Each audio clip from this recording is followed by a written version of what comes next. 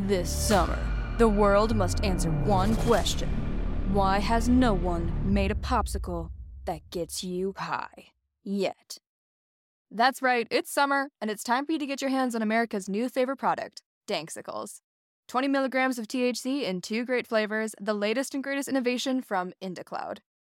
Is IndaCloud the greatest company to come out of America? Maybe. But what we do know for sure is that IndaCloud is the best way to get dispensary-grade cannabis delivered directly to your door, 100% legally.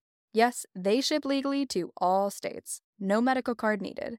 Whether it's vapes as big as your head, flowers you won't find in your mom's garden, or of course, popsicles that get you high as... What are you waiting for? Go to indacloud.co/spring24 and get discreet delivery on top-shelf THC products. Head over to indacloud.co/spring24. That's co, not com, to snag 30% off your first order.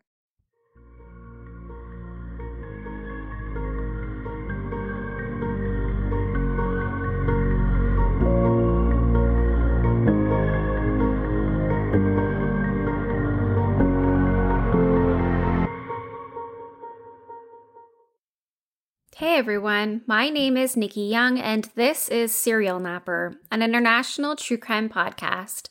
I'm back with another true crime story to lull you to sleep or perhaps to give you nightmares. Nicholas Rossi, aka Nicholas Alaverdian, aka Arthur Knight, and at least 13 different aliases, is an American man with a turbulent past. It seems like he has two sides to him. One being an advocate for children who were victims of abuse and violence, the other being a liar, a scammer, and a rapist. When his lies began to unfold, Nicholas decided that it was time to fake his own death.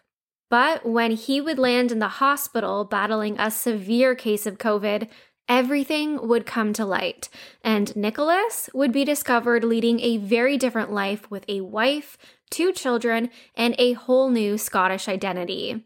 Was this the case of a man on the run, or a case of mistaken identity? Let's jump right in. He was born Nicholas Alavedarian on July 11th, 1987. He grew up in Cranston, Rhode Island, where he was raised by his mother and his stepfather. His biological father was a violent drug addict who had abandoned the family when he was only 3 years old. His stepfather would legally adopt him as his own when Nicholas was 8 years old, which is also when he would take the last name Rossi. Later in life, Nicholas would very publicly detail allegations of abuse and alcoholism by his parents, though his stepfather would tell a much different account. According to his stepdad, Nicholas was the quote-unquote devil's spawn who would hit his own mother and steal from his very own grandmother. From an early age, Nicholas was diagnosed with behavioral issues, and this led to a very violent and turbulent home life. He was constantly in trouble. He didn't listen to anything that his parents told him, and he always tried to control the situation. It wasn't for lack of trying. Nicholas's parents tried to get him help, and at one point he was even placed into psychiatric care. This is where he was diagnosed with having a narcissistic personality disorder and ADD, attention deficit disorder.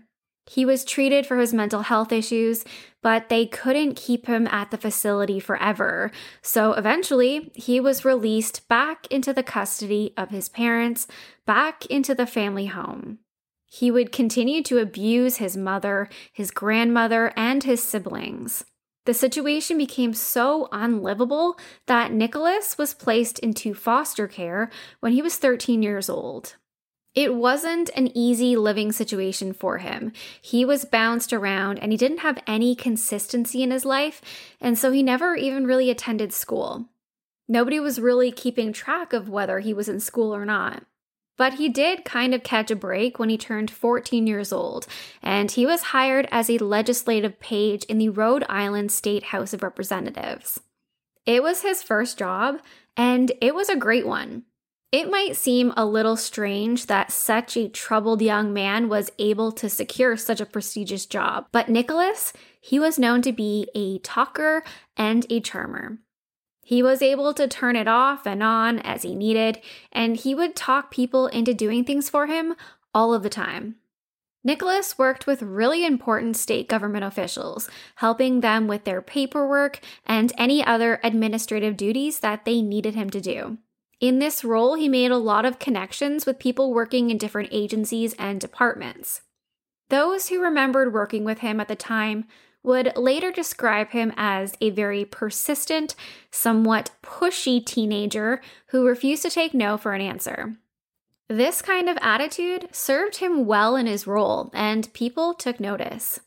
One of those people being a former state representative, Brian Coogan, who saw him as an underprivileged, hardworking teen and kind of took him under his wing.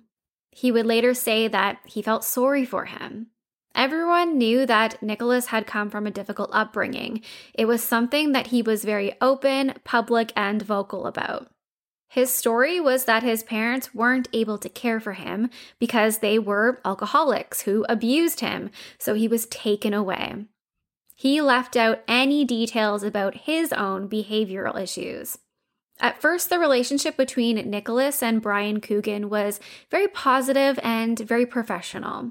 He wanted to help the teenager out any way that he could, and when Nicholas would show up for work with bruises and injuries that he said that he got while in foster care, well, that was just unacceptable. Unfortunately, he would find out that all of Nicholas's abuse claims from the foster care home were likely faked, and all of the wounds that he would show were possibly self-inflicted. And then Nicholas did as he was known to do. He pushed the boundaries. He even begged Brian to adopt him because he was being mistreated in foster care. Thankfully, something in Brian's gut told him not to do it, and instead to put some distance between the pair because things just weren't adding up. When Nicholas turned 18 years old, it was time to move out on his own. This is also when he took his claims of abuse while in the foster care system to the next level. He became an active voice and a well-known face in advocating for children who are lost in the system. He was making a name for himself, and he was getting the attention of people like Rhode Island State Representative Ray Hall, who fully believed all of Nicholas's claims. Nicholas told him stories of how he had fallen through the cracks in the foster care system, and now he wanted to make sure that other kids didn't have to go through that. It sounded wonderful. To Ray Hall, Nicholas was a hero. And again, while it is possible that Nicholas did suffer from abuse in these foster homes, just like he alleged, he never filed any reports of it, and so there's no specific evidence to back up any of his claims. That's not to say that it didn't happen, we just don't know for sure. There are reasons why we need to suspect the things that he says. But what we do know is that this child advocate was also already a convicted predator. In January of 2008, Nicholas Rossi allegedly assaulted a young woman who was 18 years old at the time. The pair attended the same college together in Ohio, and Nicholas asked her if he could walk her to class. She said yes, and as they walked near the basement stairwell, he pushed her, he attacked her. Literally within an hour of meeting him, he was on her. He put his hands up her shirt and then down his pants. She told him to stop, and he told her, "I'm almost done, don't be a bitch." When he was finished, she was able to get away from him and ran into her classroom quickly, but he stood outside the entire time, waiting for her to come out. When the class was over, she walked out, and he was standing there, apologizing over and over and over again. She was brave enough to report the assault to the authorities, even though he pressed her not to. At the trial, he tried to garner as much sympathy as he possibly could by walking into the courtroom with a cane and a fake limp. It didn't work on the judge, and Nicholas Rossi was found guilty of public indecency and sexual imposition. He was also required to register as a sex offender every year for the next 15 years, which also meant having his DNA and his fingerprints on file. This would come in handy because, unfortunately, this would not be Nicholas Rossi's only assault. In 2010, there would be at least 4 other victims in less than a year.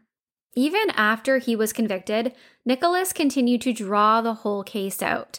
He attempted to overturn his conviction by using a fake MySpace post that he had created to try to show that the victim was lying.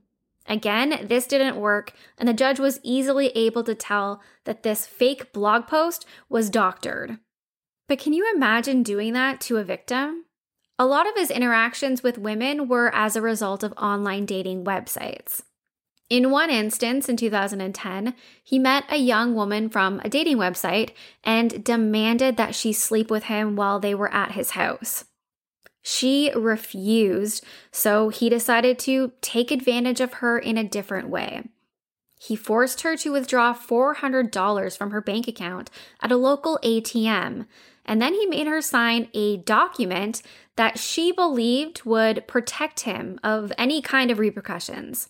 The document basically said that she wouldn't take any legal action against him, and she was giving him the money so that he could go to therapy for the way that she had treated him. I'm not joking. Later that same year, Nicholas met another woman through Craigslist, and he would harass her for sex, not allowing her to leave the home when she refused his advances. With this victim, he threatened to kill himself if she told anyone. The young woman did in fact go to the authorities, and Nicholas Rossi was taken in for a psych eval to determine whether or not he would hurt himself or anyone else. And again, here we have the two different versions of Nicholas Rossi. One side who talks passionately about improving the laws and conditions for children who are in the foster care system. The other side who imposes himself on women and violates their boundaries. While he was able to maintain this facade for most of his acquaintances, appearing to be more the former than the latter, there were many cracks that showed who he really was.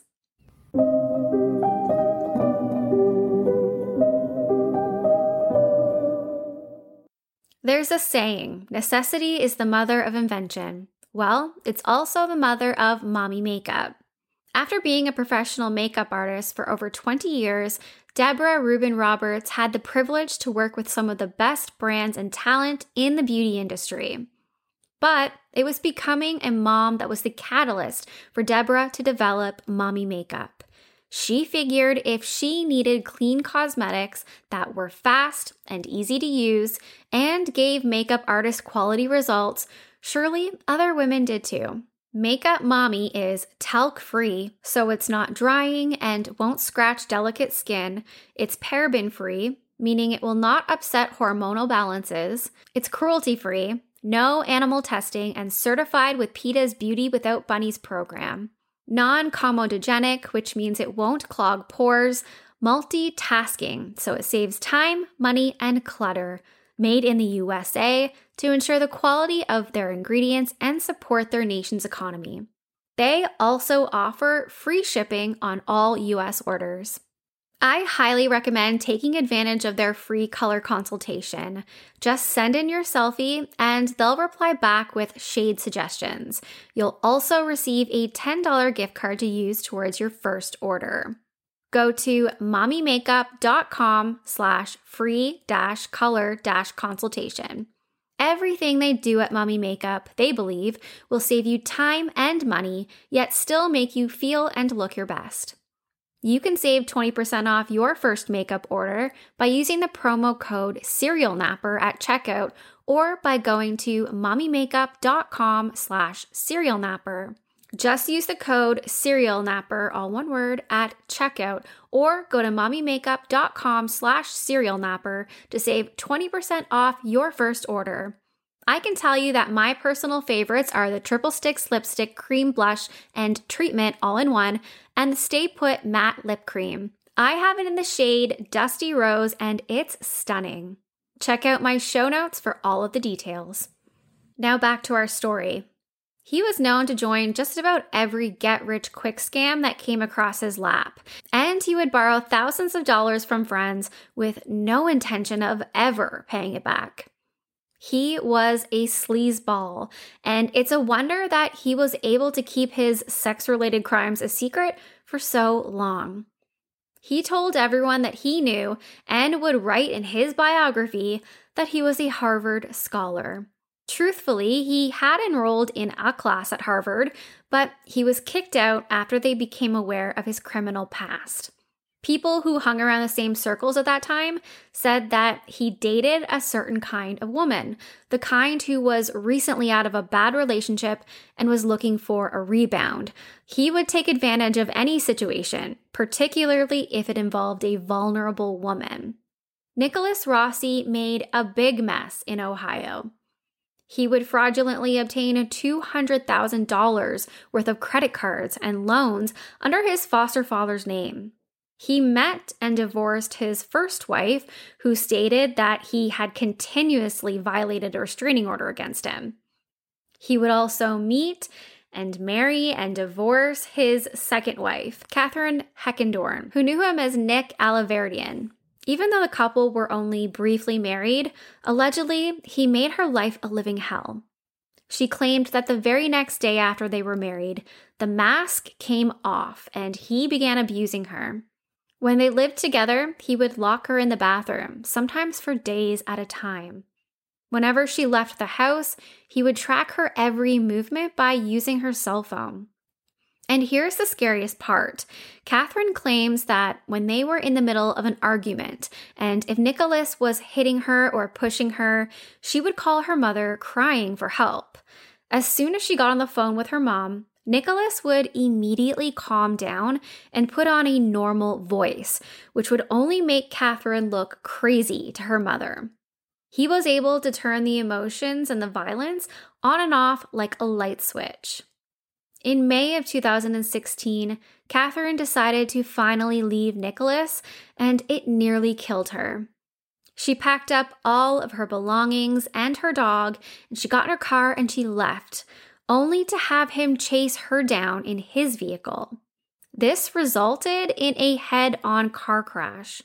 Thankfully, no one was hurt, and Catherine was able to get away, though she said that he continued to harass her for years, and there was around $60,000 that he had borrowed from her that she knew that she was never going to get back. With all of these charges and potential charges incoming, the heat was really on for Nicholas. He was now looking at charges for rape, kidnapping, fraud, and more. In 2019, he decided to flee the country, thinking it would be his best chance at avoiding all of these charges and jail time.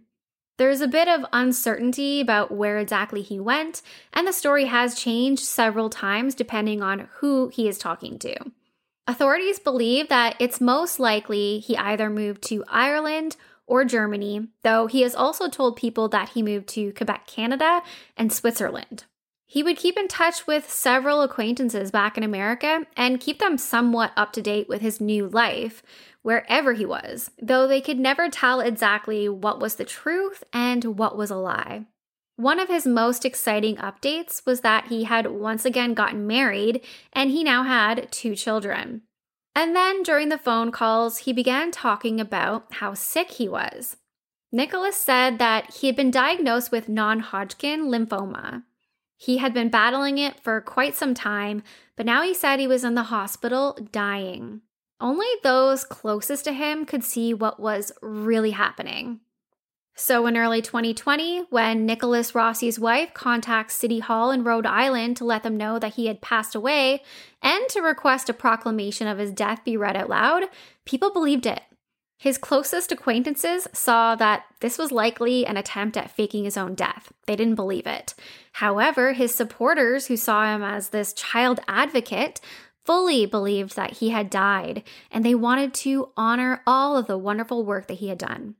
Different journalists and politicians began to arrange tributes and memorials for him, while an extensive obituary is posted online.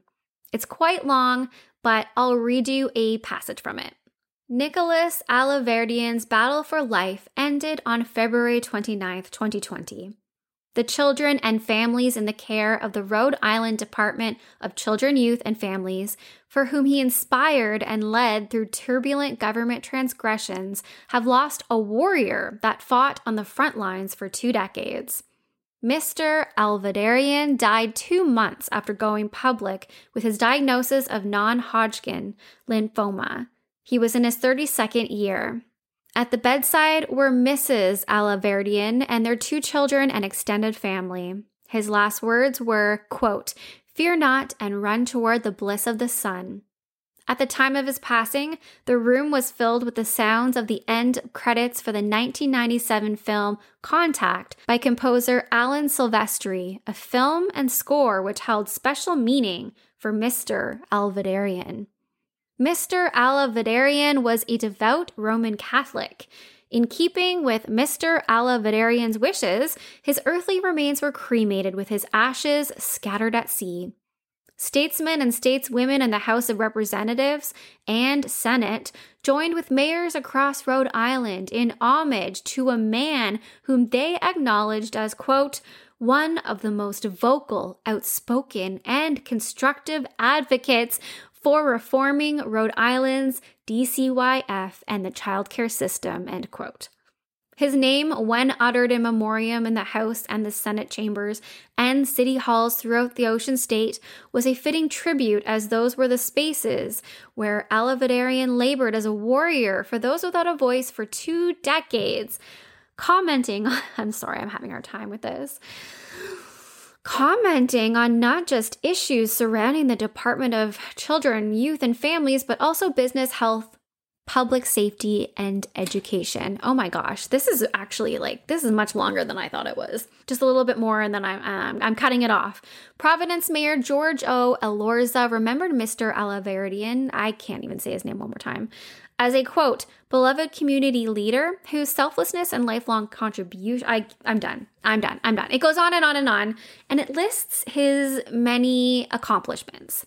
It also lists the names of all of his very important friends and his extensive Harvard education, which of course is fake. People began talking, and word spread that Nicholas Rossi may not actually be dead after all. The Rhode Island State Police launched an investigation to determine whether or not Nicholas's death was legitimate. They received several tips from people who knew him, claiming that he was still alive, just living internationally under a different identity. Along with the fact that he was facing several outstanding warrants for charges of rape and fraud, there was good reason to believe that his death had been faked. In late 2020, something interesting happened, and it caught the eye of investigators. Someone, assumingly Nicholas himself, had changed the Wikipedia page that had information about him.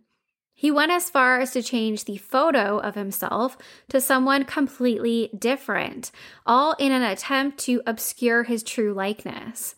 He also edited the content on several other pages that had information about his death. Clearly, he was trying to control the narrative, but it was caught and it was flagged, and it bolstered the purpose for an investigation. An Interpol notice was put out featuring photos of Nicholas and of his unique tattoos, as well as a list of all of the suspected names that he was using, and there were many. Investigators didn't have to wait long. On December 13th, 2021, a man by the name of Arthur Knight would be admitted to the Glasgow Queen Elizabeth Hospital in Scotland. He had a severe case of COVID-19. The medical staff in charge of caring for him would refer to him as the sickest patient on the ward. And it's true, Arthur was very sick with COVID, and he required a ventilator. He was so sick that he was put in a medically induced coma for some time. And this is when the nurses took notice of the very large and distinguishable tattoos that Arthur Knight had. They resembled the very same tattoos that a wanted man, Nicholas Rossi, had. Interpol had just recently issued a red notice that had his full description and photos of his tattoos. The medical staff called the police, and when Arthur Knight woke up from his coma, he was arrested. But not before charging at the medical staff when he discovered what was happening. Arthur Knight flat out denied that he was Nicholas Rossi. Of course, when he was back at the police station, he was fingerprinted. Arthur Knight's fingerprints would turn out to be a perfect match to Nicholas Rossi. But Arthur refused to accept this determination, saying that the prints were faked. As for his tattoos, which seemingly matched those of Nicholas Rossi, he claimed that they must have been put on him while he was in a coma at the hospital. Yes, he said that someone came into his hospital room and tattooed him with these large, ugly, gross tattoos in order to frame him as Nicholas Rossi. Looking at the photos of Arthur Knight compared to Nicholas Rossi, it's clear that he did put forth some effort to alter his appearance. He has put on quite a bit of weight, and he has also changed his glasses and his hair, and he has a bit of a beard. But in my opinion, his eyes don't lie, and they are a dead giveaway that it's him. This man was still very sick, so he was granted bail shortly after the arrest so that he could receive some more medical treatment. Once he was cleared, he was rearrested on January 20th at his home in Glasgow. Arthur Knight says that he was an Irish orphan who fled to England when he was a teenager. He had spent the last 11 months living in Glasgow as a tutor with his wife and his 2 children. While his marriage certificate says that Miranda Knight, his wife, married a Nicholas Brown, he insists that he actually changed his name, and for good reason. When he married Miranda Knight, he decided to take her last name as his own last name, stating that he had PTSD from his childhood, and the name Nicholas Brown had a negative emotion attached to it. So while he eventually agreed that he did change his name from Nicholas Brown to Arthur Knight, he still maintained that he was not Nicholas Rossi. His wife Miranda stood right by his side, fully agreeing that this could not be the man wanted on charges of rape and fraud in America because her husband was just not that way. Though I'm not really sure she believed it. Either way, here's a clip of an interview with the two of them shortly before Arthur's trial. Who are you? I am Arthur Knight, and this is my wife, Miranda Knight. Are you Nicholas Rossi? No. Are you That is Nicholas completely Alaverdian? insane. Absolutely not. Are you Nicholas Brown? Yes. These are very serious charges that this man faces. They claim this man faked his own death to evade those charges. Did you fake your own death? Sharon, we're sitting having a conversation. I've never been dead to anyone. Now, if I have any listeners from Ireland, Scotland, or the UK, the 3 places he alleges to have lived his whole life, I'd love to know what you think of his accent. I'm not an accent expert by any means, but apparently he's known to switch back and forth, and it's odd, and people think it's highly suspicious, so let me know what you think. The first court hearing was to determine Arthur Knight's identity 100%. He showed up to trial in a wheelchair wearing a ventilator mask, still suffering from COVID-related complications, he said. There was a lot of evidence to support that Arthur Knight was indeed Nicholas Rossi, including those tattoos, his fingerprints, and, well, his DNA sample, all of which confirmed that these men were one and the same. And that brings us to where we are today. Nicholas Rossi, aka Nicholas Alvadarian, aka Arthur Knight, and at least 13 different aliases. He will be extradited back to the US to face charges of rape and likely some charges of fraud. This is all slowly going through the courts currently, and it may take a while. There's also an allegation of rape out of the UK that Nicholas has to answer for first before he even makes it back to American soil. His victims and many of his acquaintances back in the US were shocked to hear that he was still alive and living a brand new life with a wife and kids and a brand new identity. However, they are all looking forward to finally having closure. As it turns out, there are many more victims of Nicholas Rossi than investigators initially thought. It's true that Nicholas Rossi had a difficult upbringing. His father abandoned their family. His home life with his stepfather and mother, it was tumultuous. And then he was in foster care, which we know is a broken system. But by some chance of luck, he was given an opportunity and a platform where he really could have done some good for other children who were in similar situations. Unfortunately, he threw it all away. When people in high places extended him a hand, he climbed right over them and he took advantage of the situation.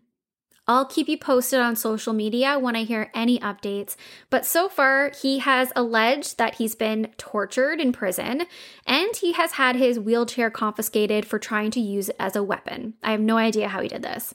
So he's keeping things interesting while he's awaiting his fate. That's it for me tonight. If you want to reach out, you can find me on Facebook at Serial Napper. You can also search for me on Apple or Spotify or wherever you listen to podcasts. Check me out on Twitter at serial_napper, or I post things on TikTok, Serial Napper Nick, and that's all one word. If you're watching on YouTube, I'd love if you could give me a thumbs up and subscribe. Until next time, stay safe, stay kind, especially in the comments. Bye.